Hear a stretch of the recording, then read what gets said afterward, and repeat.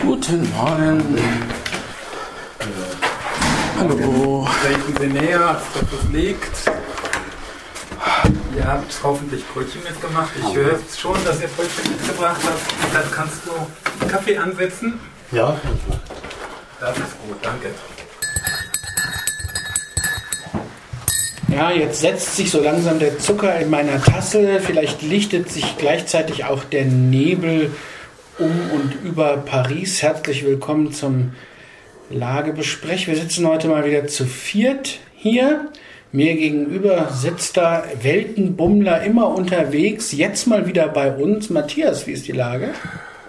Tja, die Lage an sich ist ganz gut. Es kommt ja jetzt endlich der Sommer. Das ist zwar nicht mehr ganz so schön wie gestern, aber es ist Frühling vielleicht. Ja, gut, Frühling, gut. Und ich mache das hier jetzt auch immer so, wenn ganz schlechte Nachrichten sind, dann tue ich sie mir erstmal zunächst nicht an. Also ich habe zum Beispiel diese verbrecherischen Terroranschläge, das tue ich mir dann erstmal nicht an. Und so war es jetzt auch am Montag. Dann kam dann schon, das mache ich öfters, im Internet nebenbei mit den Fans, also Hessenschau laufen gehabt. Und dann kam im Internet dann schon die Meldung, dass der Notre Dame, die ganz berühmte Kathedrale in Paris, am Brennen ist. Und da habe ich mir dann auch gedacht, heute Abend tust du dir keine Nachrichten an. Was soll ich mir da, das ist einfach zu frustrierend. Es war dann doch frustrierend, ich bin ja Geschichtsinteressierter. Und von daher war es für mich dann schon frustrierend, das zu hören. Und dann am nächsten Tag hat man dann gehört, dass es nicht komplett abgebrannt ist, aber dann doch trotzdem schon eine ganze Masse abgebrannt ist. Und jedenfalls tue ich dann immer so aus Selbstschutz dann erstmal die schlichten Nachrichten nicht an mich an. Dann habe ich aber am nächsten Tag mir dann an mich gelassen, wo ich dann gehört hatte, es ist zwar schon viel zerstört worden, aber nicht alles, Gott sei Dank. Das fand ich eine interessante Frage. Dich hat das persönlich berührt? Ja, das hat mich tatsächlich berührt gehabt, obwohl ich selbst noch nie in Paris war. Aber ich bin ja auch geschichtsinteressiert und von daher weiß ich solche Gebäude zu schätzen, die ja Geschichte darstellen. Und das hat mir schon ein beklemmtes Gefühl tatsächlich gebracht gehabt, wo ich das dann gehört hatte, dass es am Brennen ist. Was fällt dir denn dabei ein geschichtlich zur Notre Dame? Also was sind für dich so die Highlights dessen, was diese Kathedrale so miterlebt hat, wenn du jetzt so aus dem Stegreif Beispiele nennst? Ist ja so Beginn der gotischen Zeit. Zum Beispiel Napoleon wurde zum Beispiel dort gekrönt. Ja. Und es sagen ja auch viele, dass überhaupt solche Bauten stehen ja schon seit Jahrhunderten. Und die haben ja alles durchlebt, die ganze 100-jährige Krieg und Absolutismus von Ludwig XIV, die Zeit, dann Französische Revolution. Da wurde übrigens gesagt, in der Französischen Revolution, da wäre fast um das Gebäude geschehen gewesen. Also da war es ja so eine ganz antikirchliche Situation. Palast der Vernunft. Ja, und da wäre fast schon das... Und selbst den Zweiten Weltkrieg hat das Gebäude ja überlebt. Obwohl die Deutschen ja den Befehl hatten, die deutschen Truppen das zu vernichten, zu zerstören. Es war dann ein Offizier, dessen Name mir jetzt aktuell entfallen ist, aber das war ein bestimmter Offizier, der das nicht gemacht hat. Ja, genau, der Stadtkommandant von Paris. Eckart, ich wollte dich auch nochmal, weil wie ist es für dich? So, die Notre Dame brennt. Ich schätze, du hast das auch Montagabend dann irgendwo gesehen oder so. Was empfindest du dabei? Ja, ich habe das als Zusammenfassung da auf meinem Smartphone gesehen und auch Bilder gesehen. Ich muss sagen, es hat mich auch irgendwie etwas bedrückt. Vor langen Jahren war ich mal in Paris und stand vor der Kathedrale. Ja. Bin aber nicht reingegangen, weil irgendwie aus Zeitgründen das nicht mehr passte. Und hatte mir vorgenommen, irgendwann, wenn ich wieder mal da bin, gucke ich mir das von innen an. Das ist ja das größte Gotteshaus, wie man sagt, in Paris und sehr geschichtsträchtig. Aber ich kam damals nicht dazu, das zu sehen. Ja. Aber es hat mich halt wirklich berührt und ich muss sagen, ich bin froh, dass nicht alles zerstört ist. Einige Journalisten haben gesagt, bis auf die Grundmauer niedergebrannt. Das hört sich dann sehr dramatisch an, als ob nur die Mauern noch stünden, nur praktisch die steinernen Überreste. Aber dem ist nicht so und da habe ich dann schon noch ein bisschen erleichtert darauf reagiert. Zum Beispiel Statuen, die auf dem Dach oder in Dachnähe standen, waren vorher entfernt worden, um sie zu restaurieren. Ja. Und deswegen sind die auch den Flammen entgangen. Und auch viele Kunstwerke konnten gerettet werden. Natürlich nicht alles. Und ja, jetzt wird innerhalb der nächsten 5 Jahre, 5 Jahre, hat Macron gesagt, das wieder aufgebaut. Und es gibt ja auch Milliardenspenden inzwischen schon. Ja. Es ist etwas großsprecherisch mit 5 Jahren. Also alle Experten sagen, also 10 bis 15 Jahre wäre realistisch. Ja. Also ich finde, das ist so ein bisschen diese Großmannssucht von Emmanuel Macron, dem französischen Präsidenten, dass er meint, sie könnten das schneller. Aber bevor wir wieder ganz in die Politik abgleiten, nochmal, Franz Josef, was ist denn eigentlich die Faszination dieser Kathedrale? Es ist ja nicht nur diese Kathedrale, also es gibt ja noch Leute, für Deutschland wäre es der Kölner Dom, was ich jetzt mal bezweifeln möchte. Was ist diese Faszination? Warum hält das so viele Menschen zusammen? Ich würde damit einem Buch von einem bekannten britischen Autor antworten, die Säulen der Erde. Ja? Also vielleicht kennen einige das Buch. Ne? Also da geht es um den Bau der Kathedrale von Cambridge, die in dem Buch Kingsbridge heißt. Ja? Mhm. Und der Punkt ist einfach, die Kirchen sind halt Bauwerke, die zum Lobe, zur Ehre Gottes gebaut worden sind. Und man muss sich vergewissern und klar machen, dass sie über Jahrzehnte hinweg gebaut worden sind und dass sie mit einer solchen Genialität gebaut worden sind. Das haben jetzt auch die Bauleute hervorgehoben bei der Notre Dame, dass das Gewölbe trotz des Drucks nicht eingestürzt ist, zeigt, wie stabil die Konstruktion gewesen ist. Ja? Und man muss sich das klar machen, diese Leute haben damals vor 800 Jahren in diese Kirchen ein Megafon eingebaut in Form der Rundbögen. Ja. Ja? Sie haben also die Akustik so organisiert, dass man vom Platz, wo der Priester steht, aus mit lauter Stimme sprechen kann und jeder in der Kirche hört es. Durch die Bögen. Ja?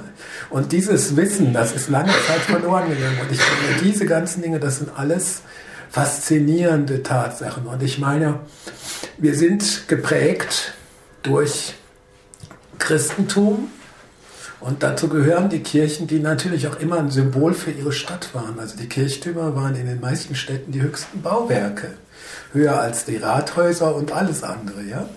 Und sie haben Kunstschätze besessen und wenn ich zum Beispiel hier in Marburg die Elisabethkirche nehme, also die fiel mir dann ein, weil die auch eine gotische Kirche sind. Ja. Notre Dame ist eine der frühesten gotischen Kirchen überhaupt. Die Elisabethkirche ist eine der frühesten gotischen Kirchen in Deutschland, also die zweitälteste. Und ich habe mir einen kurzen Moment vorgestellt, was würdest du sagen, wenn die Elisabethkirche in Flammen stünde? Und es würde mir auch das Herz zerreißen. Ja? Und es ist einfach so, diese Kirchen waren damals auch, das muss man dazu sagen, bunt. Blau, rosa, grün, ganz viele bunte Farben. Die Fenster waren bunt. Die waren innen mit Teppichen ausgelegt. Die Wände waren mit Teppichen ausgelegt oder bemalt mit Fresken. Ja? Die Fresken sind zum Teil übrigens auch erhalten geblieben, trotz des Brandes. Mhm. Und alles das war ein Versuch, die Pracht Gottes zu zeigen. Und dieser Gott war im Prinzip ein fröhlicher, ein guter Gott in diesen Bauwerken. Das muss man klar machen. Die Leute hatten kleine Häuser, die hatten keine vernünftigen Fenster, die hatten Holzfensterläden, die sie zugemacht haben und wenn sie die aufgemacht haben, um Licht reinzulassen, dann hatten sie allenfalls irgendeinen Stoff vor dem Fenster hängen, aber sie hatten kein Glas. Die Kirchen hatten Glas, die Kirchen hatten buntes Glas. Ja? Also man muss sich einfach vorstellen, was das für die Leute damals bedeutet hat. Und von dieser Faszination ist noch was übrig. Und was Matthias auch gesagt hat, diese ganze Geschichte, die diese Kirchen alle miterlebt haben, sei das jetzt die Notre Dame oder auch Sacré-Cœur in Paris, wobei Notre Dame ist mit Sicherheit die geschichtsträchtigere und wichtigere, aber auch Sacré-Cœur hat mir, als ich vor fast 40 Jahren in Paris war, fast 50 Jahren in Paris war, sehr gut gefallen. Ja, und Kölner Dom ist schon genannt worden. Der Kölner Dom hat einen Vorteil gegenüber Notre Dame, nämlich man hat irgendwann vor 150 Jahren oder vor 100 Jahren mal das Holzgebälk durch Metallstreben ersetzt, was der Sicherheit der Kirche gut tut. Wird man jetzt vermutlich mit der Notre Dame auch tun müssen. Und es gibt ja auch noch diese andere Geschichte, nämlich mit dieser Bleidecke, die jetzt, wo es heißt, die ist zum Teil, das ist hochgiftig, das ist zum Teil in Mitleidenschaft gezogen. Kriegt man das überhaupt wieder richtig hin? Also das wird mit Sicherheit auch noch ein Thema für die nächsten Jahre sein. Ich finde, wenn man den Kölner Dom nennt und die anderen Kirchen auch, oder hier in Deutschland den Kölner Dom und in Frankreich die Notre Dame, es gibt, finde ich, zwei Unterschiede, die auch was mit dem Nationalcharakter, oder ein Unterschied, der was mit dem Nationalcharakter zu tun hat.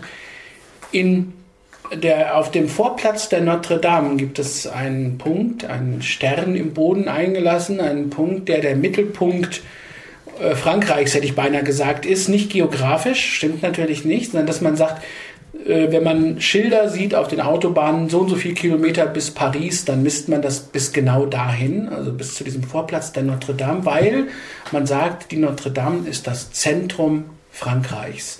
Als Zentralstaat seit 993, wenn ich mich recht entsinne, ein Zentralstaat Frankreich, während wir ja hier in Deutschland eher das Föderale gewohnt sind und der Kölner Dom vielleicht für das Rheinland eine ganz besondere Bedeutung hat, aber die Notre Dame für die ganze französische Nation. Und wenn man Macron hört, dann geht es auch weniger um das Thema Geschichte, Kulturgüter, sondern es geht um Zusammenhalt der Gesellschaft, Zusammenhalt der Nation, Stolz der Nation.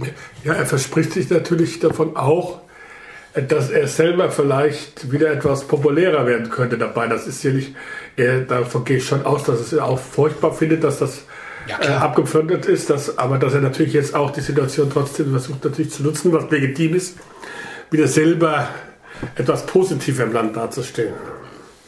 Ja, also ich meine, er musste es war ja fast schon eine glückliche Fügung für ihn, auch wenn das ein bisschen makaber klingt, dass er seine Rede zu den Gelbwesten und seine Reform bezüglich der Gelbwesten absagen musste, konnte, durfte, wie auch immer, um zu dieser Kathedrale zu eilen. Was mir noch wichtig ist, sind zwei Dinge. Also das eine ist, ich finde das ganz, ganz bewundernswert, wie die Feuerwehrleute unter großem persönlichen Risiko da reingesaust sind und mit Anleitung der Leute von der katholischen Kirche, die im Dom zuständig sind, da Kunstschätze rausgeholt haben, so gut es ging. Alles, was sie irgendwie von Wänden abgekriegt haben, was sie irgendwie raustragen konnten, haben sie rausgeholt. Und das finde ich schon sehr, sehr beeindruckend. Und das zeugt auch davon, dass auch diese Feuerwehrleute natürlich ganz persönlich involviert sind. Und ich kann auch diese emotionale Verbindung nachvollziehen. Das Zweite, was mir auffällt, ist, dass ich sage, es ist natürlich ein nationales Heiligtum, das sage ich jetzt mal ganz bewusst, auch wenn Frankreich mit Chartres und Reims noch andere wichtige Kathedralen hat. Es ist somit auch ein Symbol für die Grande Nation, also für Frankreich. Das ist die eine Sache, aber die andere Sache ist das Weltkulturerbe der UNESCO. Und das heißt, es ist damit auch unser gemeinsames Menschheitserbe und das müssen wir klar sehen. Und ich sage, diese alten Kirchen sind wertvoll und es ist sehr wichtig, sie auch zu erhalten. Und ich finde das toll, dass das auch gemacht wird, wobei ich ein bisschen ins Nachdenken komme, wenn ich mir überlege, dass innerhalb von weniger als einem Tag über 600 Millionen Euro zusammen waren an Spendenversprechen, während gleichzeitig im Mittelmeer die Leute ertrinken und für das Leben, die lebenden Menschen, nicht mal ein Rettungsschiff der Europäischen Union bereitsteht. Das finde ich ein bisschen schändlich. Ich möchte das eine nicht gegen das andere aufheben und sagen, man soll jetzt die Kathedrale sich selbst überlassen, sondern ich finde, man soll die Werte, die man hat, und Kultur ist so ein Wert, auch konsequent ernst nehmen. Und Kultur steht für mich auch, und solche Kirchen stehen für mich auch für das Leben. Also wenn ich Glauben oder Religion so verstehe, dass ich sage, es ist die Aufforderung zur Mitmenschlichkeit, dann finde ich, dann sollten alle diejenigen, die jetzt sagen, diese Kathedrale muss gerettet werden, auch gleichzeitig sagen, jedes Menschenleben im Mittelmeer muss auch gerettet werden. Du hast es gerade gesagt, 600 bis 700 Millionen. 700 Millionen waren es irgendwie bei meinen letzten Zuhören. zusammengekommen, und zwar in der Hauptsache von 3 bis 4 großen französischen Familien, vor allem die Familie Pinault. Und Arnaud. Pinault und Arnaud, das sind die Konkurrenten. Der eine hat 100 Millionen gespendet, genau. Daraufhin hat der andere 200 gespendet, nach dem Motto, das ist auch Angeberei, das ist PR, aber... Klar, aber jedenfalls sind haben die sich zusammengeschlossen. Und ich habe mehrere Leute gehört, die gesagt haben, was hätte man mit diesem Geld nicht alles machen können? Warum sitzt das sonst nicht so locker? Also zum Beispiel eben für die Flüchtlinge oder Ähnliches. Und die sagen auch, naja, Geschichte verändert sich. Experten haben gesagt, die Notre Dame zum Beispiel hat im 18. Jahrhundert schon einmal eine große Veränderung erfahren. Auch da hat es Renovierungen gegeben, wo alte Teile ausgetauscht wurden und so weiter. Warum nicht heute wieder?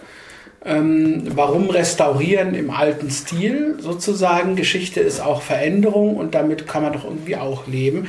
Und dann würde es möglicherweise billiger kommen und man könnte beide Ziele erreichen. Wie ist das mit dem Geld? Also 700 Millionen finde ich für so kurze Zeit sehr, sehr viel. Das Geld ist also da. Warum nicht? Oder was haltet ihr von dieser Kritik an der... Also ich finde schon, dass natürlich die Frage berechtigt ist, warum bei anderen Sachen kein Geld da ist.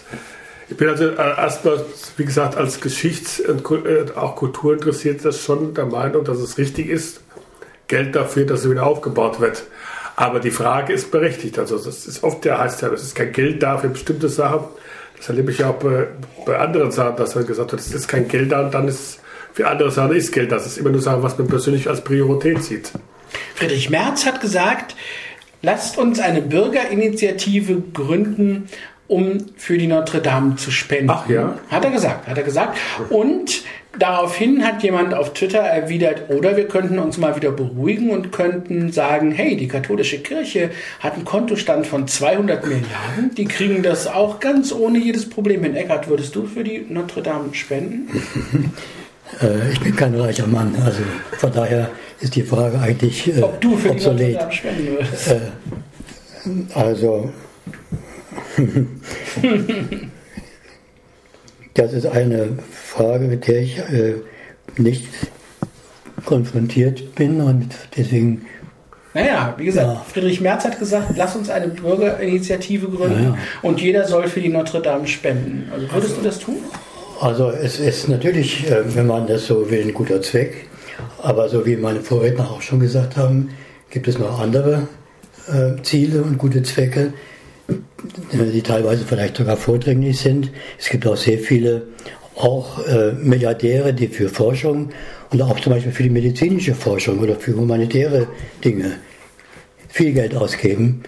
Zum Beispiel denke ich an die Bill Gates Stiftung und auch noch andere Beispiele. Also ich will auch nicht abwägen. Es ist auch ein Punkt, dass man sofort nach Stunden schon gehört hat, französische Milliardäre haben so 400 Millionen gespendet. Wenn ich selber Millionär wäre, würde ich sagen, ach gut, dass da schon mal ein paar Millionen zusammengekommen sind.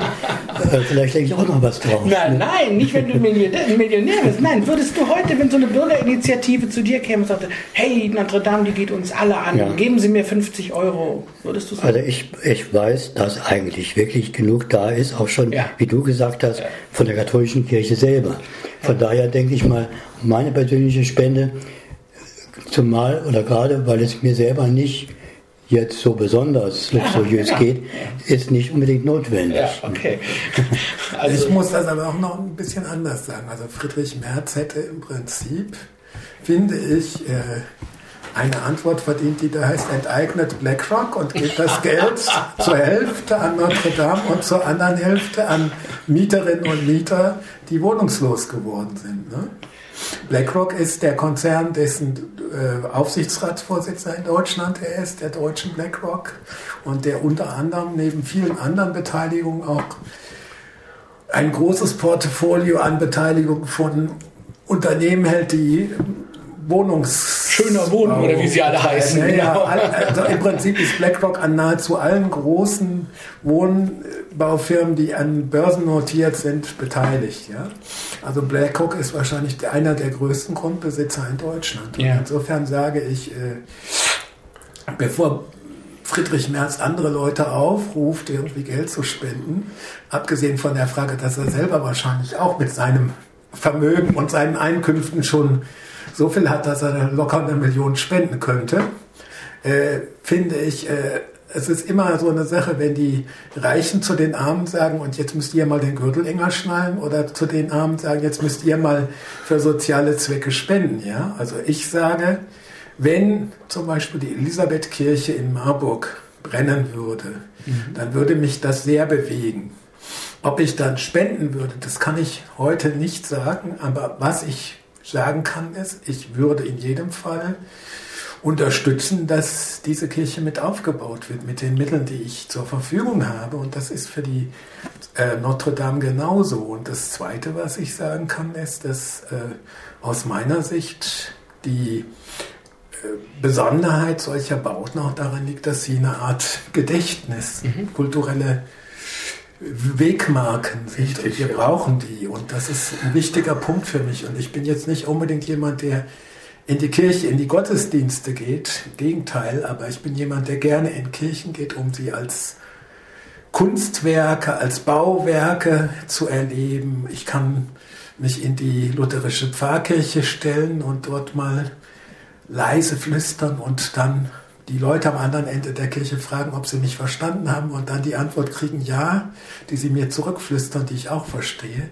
Und dann sage ich, der Baumeister Thüle von Frankenberg, der hat's drauf gehabt, ja. Also das ist etwas, was mich fasziniert und beeindruckt. Und früher wurden auch die Bauten mehr auf Ewigkeit, will ich fast mal sagen, jedenfalls auf langfristig gebaut.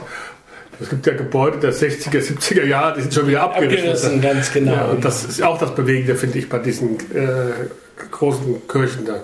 Aber haben Sie denn über Ihre kulturelle, also Kunstschätze, vielleicht auch dieses Flüsterphänomen oder so, hinaus einen gesellschaftlichen Wert, der sich nicht nur den hochintellektuellen Menschen erschließt. Also Kunstschätze und Ähnliches, ich sage das jetzt mal so, ist etwas, wozu vielleicht unsereins einen wirklich schnellen Zugang findet. Aber gesellschaftlich einen Wert, wo man sagen kann, es lohnt sich, das auch zu erhalten für die Leute, die sagen, Mensch, da ist so viel Zeug drin, was könnte man damit nicht alles machen? Da könnte es uns besser mitgehen, was weiß ich mit dem. Also für alle? Ich glaube zum Beispiel, wenn ich das Beispiel Kölner Dom nehme, ich glaube schon, dass es für die meisten Kölner auch ein Teil der Identität ist, dass der Dom, dann sieht man ihn ja fast überall in der Stadt, dass es schon ein Teil der Identität ist. Uns fehlt nur vom Balkon die Aussicht ob der Dom, singen die Black Flöpers in ihrem Spanienlied. Ja, genau. Also auf dem Urlaub in Spanien fehlt ihnen der Dom. Ne? Ja. Also ich denke, dass diese Identität eigentlich historisch ist. Also die Kirchen wurden als einer der Mittelpunkte von Städten gebaut. Und sie wurden als der religiöse, spirituelle Mittelpunkt gebaut. Und ich nehme nochmal den Kölner Dom. An der Stelle, wo heute der Kölner Dom stand, da stand zur Römerzeit der Jupitertempel. Ja? Das heißt, da war immer ein Sakralgebäude an dieser Stelle. Und dieses Sakralgebäude Kölner Dom, das ist ein Wunderwerk der Baukunst, und es gab einen Hugo Borgers, das war ein Landeskonservator im Rheinland, und der hat mal im WDR eine 7-teilige Fernsehserie gemacht, wo er 7 mal 45 Minuten lang Bilder vom Kölner Dom gezeigt hat und erklärt hat. Und das waren 7 Sendungen à 45 Minuten, die waren nicht langweilig, weil er das verstanden hat, das zu vermitteln. Ne? Und das war einer der begnadetesten Museumspädagogen in Deutschland. Der hat das Römisch-Germanische Museum direkt neben dem Kölner Dom gegründet, ne? Was man auf einem ausgegrabenen Römer-Mosaik errichtet hat. Ne? Und ich sage, also es ist auch für die in Anführungszeichen einfachen Leute so. Also die Leute, die in irgendeiner Weise auch nur ansatzweise irgendeine Verbindung zur Religion haben, die gehen in die Kirche. Und die Leute, die das nicht tun, also ich nehme jetzt nochmal als Beispiel Marburg. Ich gehe zum Beispiel über die Rosenbrücke am Rosenpark und wenn du auf der Brücke bist, dann kannst du ein Foto machen. Im Hintergrund die Türme der Elisabethkirche, hintergrün. Ja. Und es gibt 2 Bauwerke, die du in Marburg sofort siehst. Das eine ist das Schloss oben auf dem Berg und das zweite ist die Türme der Elisabethkirche. Und das Gleiche gilt für Paris mit den Türmen von Notre Dame. Das Gleiche gilt jetzt für Köln mit dem Kölner Dom. Und das gilt für viele Städte. Und das heißt, es sind Identifikationspunkte, die mehr sind als alleine die religiöse Bedeutung. Und nur auf der anderen Seite sage ich, wenn ich die Religion nehme, dann finde ich, muss man sich auch klar machen, also nochmal, um auf den Punkt von eben zurückzukommen. Für mich ist Religion ein Ausdruck von Humanität und Humanismus. Und das heißt, für mich mahnen die Kirchen eigentlich auch an, mit Menschlichkeit zu leben und zu praktizieren. Und das heißt also, neben dem Geld, was in den Kirchenbau geht, auch Geld für Mitmenschlichkeit, Humanität zu sammeln. Also die Kirchen machen ja auch Kollekten. Das gibt aber die Kirchengeschichte nicht her.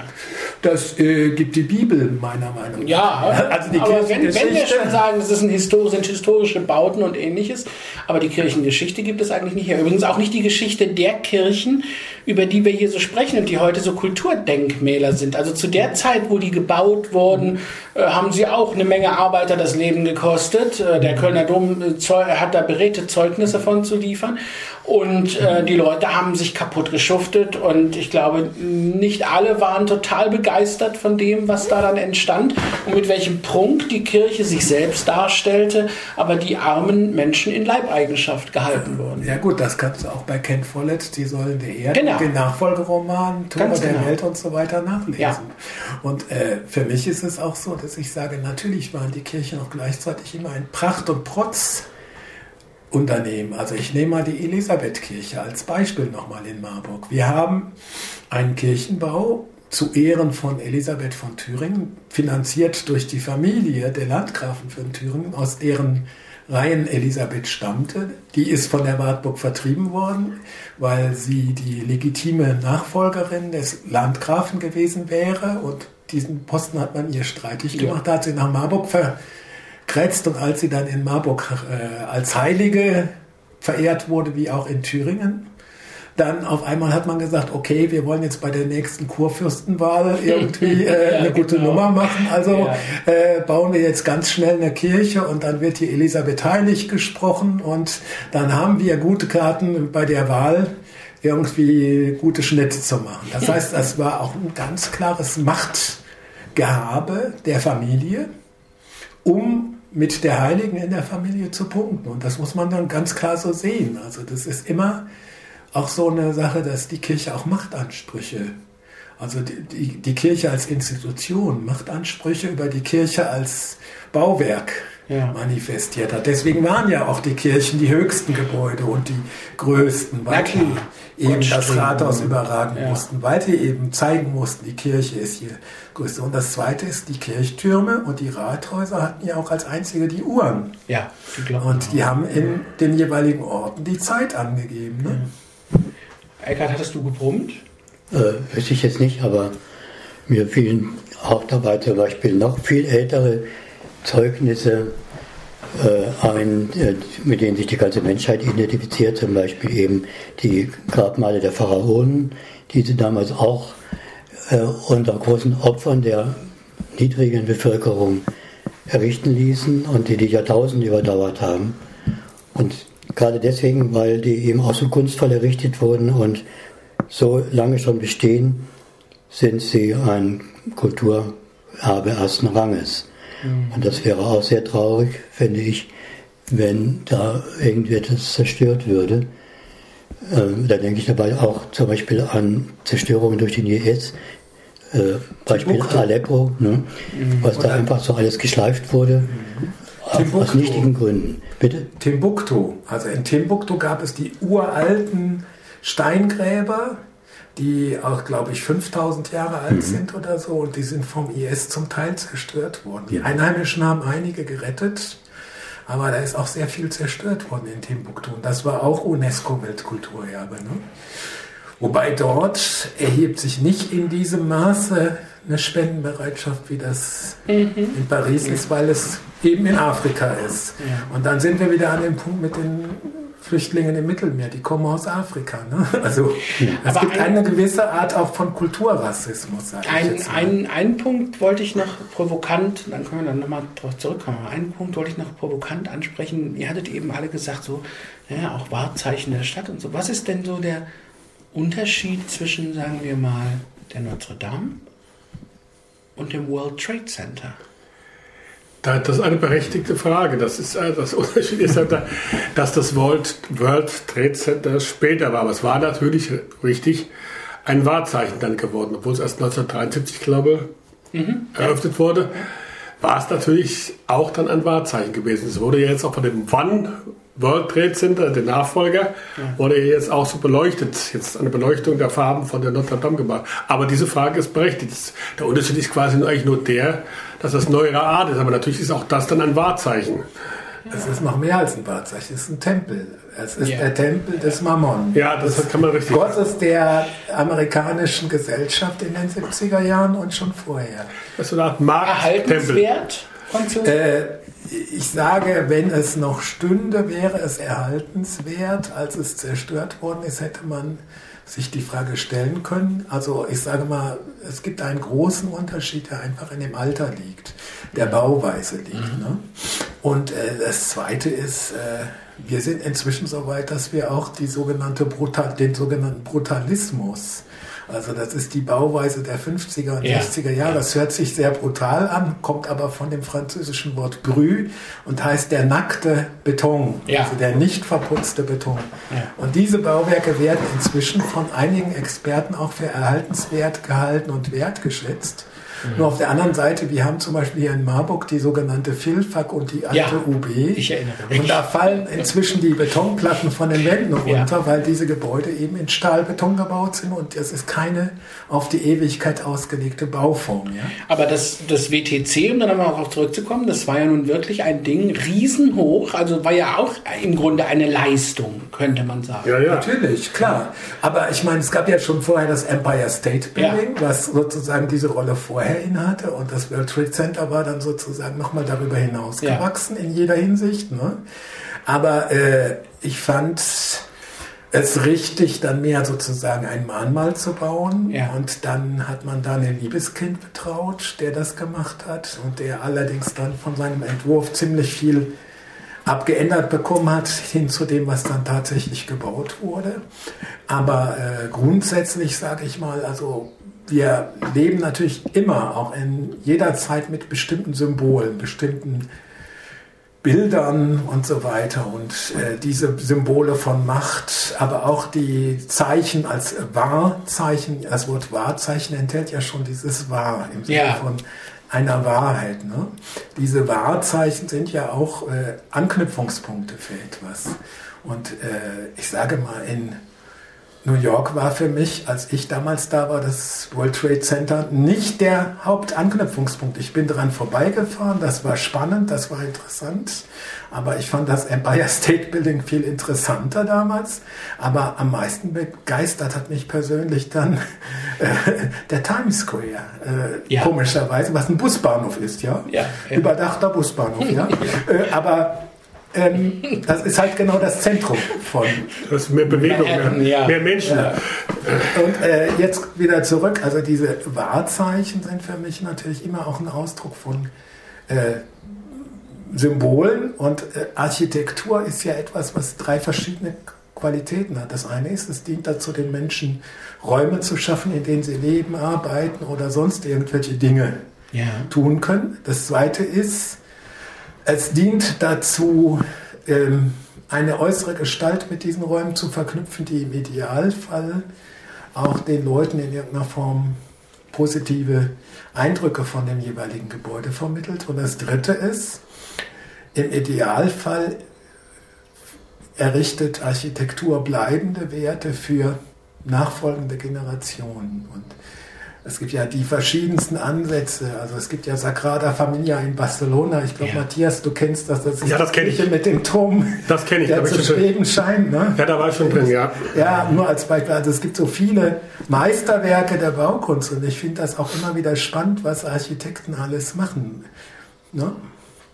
Wie fandest du den Sagrada Familia in Barcelona? Ich fand den schon sehr interessant. Überhaupt ist ja in Barcelona ist ja dann der Gaudi dann vieles da gemacht. Genau, und das hat schon was. Das hat was, ist gar keine Frage.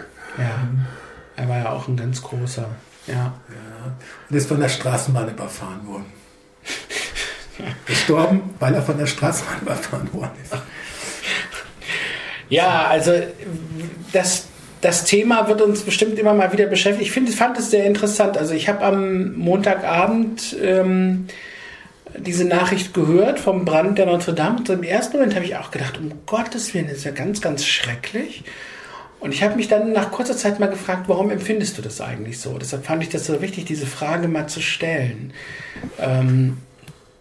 Natürlich für mich als jemand, der auch Geschichte, es ist ja nicht nur Napoleon zum Beispiel, der dort gekrönt wurde, sondern viele, viele, viele französische Könige. Die meisten wurden in Reims gekrönt. In Reims, ja, ich weiß, aber trotzdem einige schon. Und dann auch, ich meine, den Roman Der Klöckner von Notre Dame. Ja, den haben wir ganz vergessen, ja. Der hat ja dazu geführt, also Victor Hugo hat den ja geschrieben und dann wurde danach diese damals heruntergekommene Kirche wieder, genau. Ja. Und das Interessante ist, sie war ja im letzten Jahr das meistbesuchte Bauwerk der Welt. Ja. Welt sogar? Ja, 14 Millionen Besucher in einem Jahr. Wurde ja auch dieser Film noch gedreht davon. Jetzt haben wir ganz vergessen. Den Roman und den Film Der Klöckner von Notre Dame. Ja, es gab nicht einen Film, es gab, ich glaube, ganz viele Verfilmungen oder so von dem Roman. Ne? Also, aber ich würde gerne noch eine Geschichte erzählen, was ein kleines Schmankerl aus meinem Leben ist. Ich glaube 1970 war es in Paris gewesen mit einer Klassenfahrt. Und wir hatten als Lehrer einen Kunstlehrer dabei, der selber in Paris an der Sorbonne ein paar Semester studiert hatte. Der hatte am Montmartre gewohnt, deswegen sind wir meistens zum Montmartre gegangen. Deswegen ist mir auch Sacré-Cœur bekannter. Also wir waren noch einmal bei Notre Dame, aber wir waren öfter rund um Sacré-Cœur rum, weil er da in der Nähe irgendwo gewohnt hat, in der Rue Mouffetard. Ach ja, okay. Und jedenfalls gab es dann eine Geschichte und die fiel mir jetzt spontan ein. Und zwar, wir wohnten in einer Jugendherberge und es gab eine Etage, da waren die Zimmer für die Jungs, immer 6 in einem Zimmer und darunter war die Etage für die Mädchen. Wir waren damals 15 Jahre, sowas in der Größenordnung, ne? Also so pubertierende etwas. Ja, natürlich. Und irgendwelche von den Jungs haben dann wohl geraucht und vermutlich auch Alkohol getrunken. Was hat man dann gehabt? Vin Rouge, also Rotwein. Und dann hat irgendeiner seine Zigarren runtergeschmissen und unten drunter war das Zimmer von den Mädchen aus unserem Kurs und die hatten da irgendwelche Sachen auf dem Fenster. Da waren so Gitter vor den Fenstern, da hatten sie Sachen draufgehängt, irgendwelche Binden oder keine Ahnung was. Oh. Und jedenfalls flogen die Zigaretten runter und irgendwann fing das unten Feuer. Und dann schrie der eine Mitschüler, Feu, Feu, Feu. Das war das einzige Wort Französisch, was er halt hingekriegt hat. Und der Klassenkasanova hat sich den Feuerlöscher aus der Wand gerissen und ist in das im Mädchentrakt gerast und hat die Mädchen gerettet. Was ihm viel Bewunderung angetragen hat. Und der Herbergsvater hat gemeint, immer diese Deutschen, die können sich nicht benehmen. Und hat ihn dann verwarnt und belobigt. Er hat ihn verwarnt, dass er ins Mädchenzimmer gegangen ist und belobigt, dass er sie gerettet und mit dem Feuerlöscher tatsächlich den Brand gelöscht hat. Und das ist so eine Geschichte, die mir gerade jetzt mit dem Feuer in Paris wieder in Erinnerung kam, wo ich dachte, also ein Feuer in Paris habe ich schon mal miterlebt, wenn auch ein kleines Feuerchen, aber es hat uns in der Jugendherberge ziemlich diskreditiert. Also danach bin ich ziemlich beschämt durch die Gegend gelaufen, weil ich dachte, naja, das musste nun wirklich nicht sein, was die Kollegen da gemacht haben. Hätte mich auch gewundert, wenn du zu irgendeiner Geschichte keine eigene Geschichte mitgebracht hättest. Ja gut, also im Laufe des Lebens sammelt man Geschichten und dann kommt es darauf an, sie zu erzählen. Ja, zum richtigen Zeitpunkt, genau. Naja, aber ich muss sagen, also das ist für mich halt verknüpft mit Erinnerung an Paris. Naja, klar. Ebenso wie die Fahrt in der Metro, mit den Jugendstil-Waggons, die damals hatten. Ne? Und unser Lehrer fragte mich, du sag mal, wie alt könnten denn diese Waggons sein? Und da meinte ich, naja, Pariser Metro ist 1902 in Betrieb genommen worden. Ach, meinte er, dann kann das sein, dass das wirklich Jugendstil ist. Und dann hat er mir die Jugendstil-Ornamente gezeigt, die da in den Waggons drin waren, innen drin. Das waren so Blechkästen und da waren dann Verzierungen, die waren ausgestanzt. Da waren also Löcher sozusagen in Form von Blüten. Das war der florale Stil im Jugendstil, der ungefähr um 1912 rum aufgekommen ist, ne? Oder 1910 oder so. Ja, und das sind so Geschichten, an die ich mich gerne erinnere. Ne? Inzwischen haben sie wahrscheinlich die Fahrzeuge gewechselt, nehme ich mal an. Ich vermute mal und hoffe sehr, dass sie irgendwas von dieser Sorte noch irgendwo in einem Museum stehen haben. Aber also ich war leider danach nie wieder in meinem Leben in Paris, obwohl ich es immer mal gerne wollte. Ich weiß noch von jemandem, eine Freundin von mir sagte, ich habe schon unterm Eiffelturm gestanden und ich dachte, Wunder, was das für ein beeindruckendes Gefühl sein musste. Und sie gab dann nachher zu, ja, obwohl das eigentlich nur so eine eigentlich läppische Stahlkonstruktion ist, da ist eigentlich nichts. Aber trotzdem, wenn man da drunter steht und die beginnt dann weit oben, hat es schon was. Ja gut, also zu meiner Zeit waren da noch so Käfiglifts, also das waren so Gitterkäfige, mit denen man da hochgefahren ist. Ich weiß nicht, ob das heute noch so ist, aber keine Ahnung. Und es gab ja auch dann immer zwischendrin so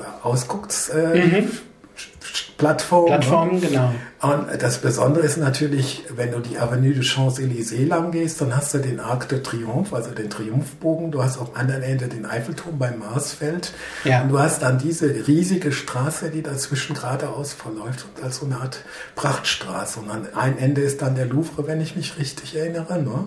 Also das ursprüngliche Stadtschloss, was dann als Museum dient heutzutage. Ne? Und ich meine, das ist natürlich schon eindrucksvoll. Das ist natürlich schon auch alles zusammen auch ein Wahrzeichen. Und es ist auch ein Lebensgefühl. Und mich hat das auch damals schon ziemlich persönlich auch entsetzt, als es dann diese ganzen Attentate gegeben hat. Und auch als die Gelbwesten dann in der Champs-Élysées demonstriert haben und da wohl einiges verwüstet haben. Da muss ich sagen, also ich bin überhaupt nicht d'accord, nicht einverstanden damit, wenn irgendwelche Demonstranten da einfach alles in Schutt und Asche hauen. Wobei die Franzosen ja wirklich damit Erfahrung haben. Seit der Französischen Revolution mal wieder gab es 1789, 1830, 1848, 1871 und dann hat es auch während der Volksfrontbewegung hat es heftige Demonstrationen gegeben und 1968 natürlich nicht zu vergessen. Also die Franzosen wissen, wie sowas geht. Ja, sind erfahren. Ja, aber trotzdem finde ich das nicht gut, weil ich stelle mir immer vor, ich bin da als ganz einfaches Würstchen auf der Straße unterwegs und dann kommt da so eine Demo vorbei und ich denke mir, wogegen oder wofür protestieren oder demonstrieren die und dann geht's gleich los und dann werde ich nachher dann verhaftet oder ich kriege was ab oder so. Also ich muss sagen, also ich finde, also das muss nicht sein. Also die Franzosen sind da lockerer als die Deutschen, aber ich finde, also aus meiner Sicht sollte das alles immer friedlich zugehen. Die Kathedrale von Notre Dame, abgebrannt oder zum Teil abgebrannt am Montagabend. Ich kann mich auch noch an die Erleichterung erinnern, als es dann hieß, die Feuerwehr sagt, die Struktur ist gerettet. Ein Turm, ein Holzturm ist eingestürzt und soll natürlich auch wieder aufgebaut werden. Natürlich kann man nicht mehr dasselbe Holz verwenden, das ist klar. Aber mal sehen, was sie daraus machen werden. Länger als 5 Jahre wird es wahrscheinlich dauern und wir werden, so wie ich uns einschätze, vielleicht nochmal drüber sprechen, wenn sie fertig sind. Vielen Dank fürs Zuhören. Ich glaube, das war's für den Moment. Und vielleicht wollen Sie sich ja der Bürgerinitiative von Friedrich Merz anschließen. Vielleicht auch nicht. Aber vielleicht wollen Sie sich auch einsetzen für Seenotrettung. Vielleicht wollen Sie sich einsetzen für Fridays for Future. Vielleicht wollen Sie sich einsetzen für Menschen, die finanziell einfach auch knapp sind. Also ich denke, es gibt viele Möglichkeiten, wenn jemand Geld übrig hat. Aber was noch viel wichtiger ist als Geld, aus meiner Sicht, ist Empathie. Und die Empathie, die haben wir auch gegenüber der Kirche. Vielen Dank. Das soll es gewesen sein für heute. Wir sagen Tschüss. In diesem Sinn und Tschüss. Tschüss, frohes dann. Adieu.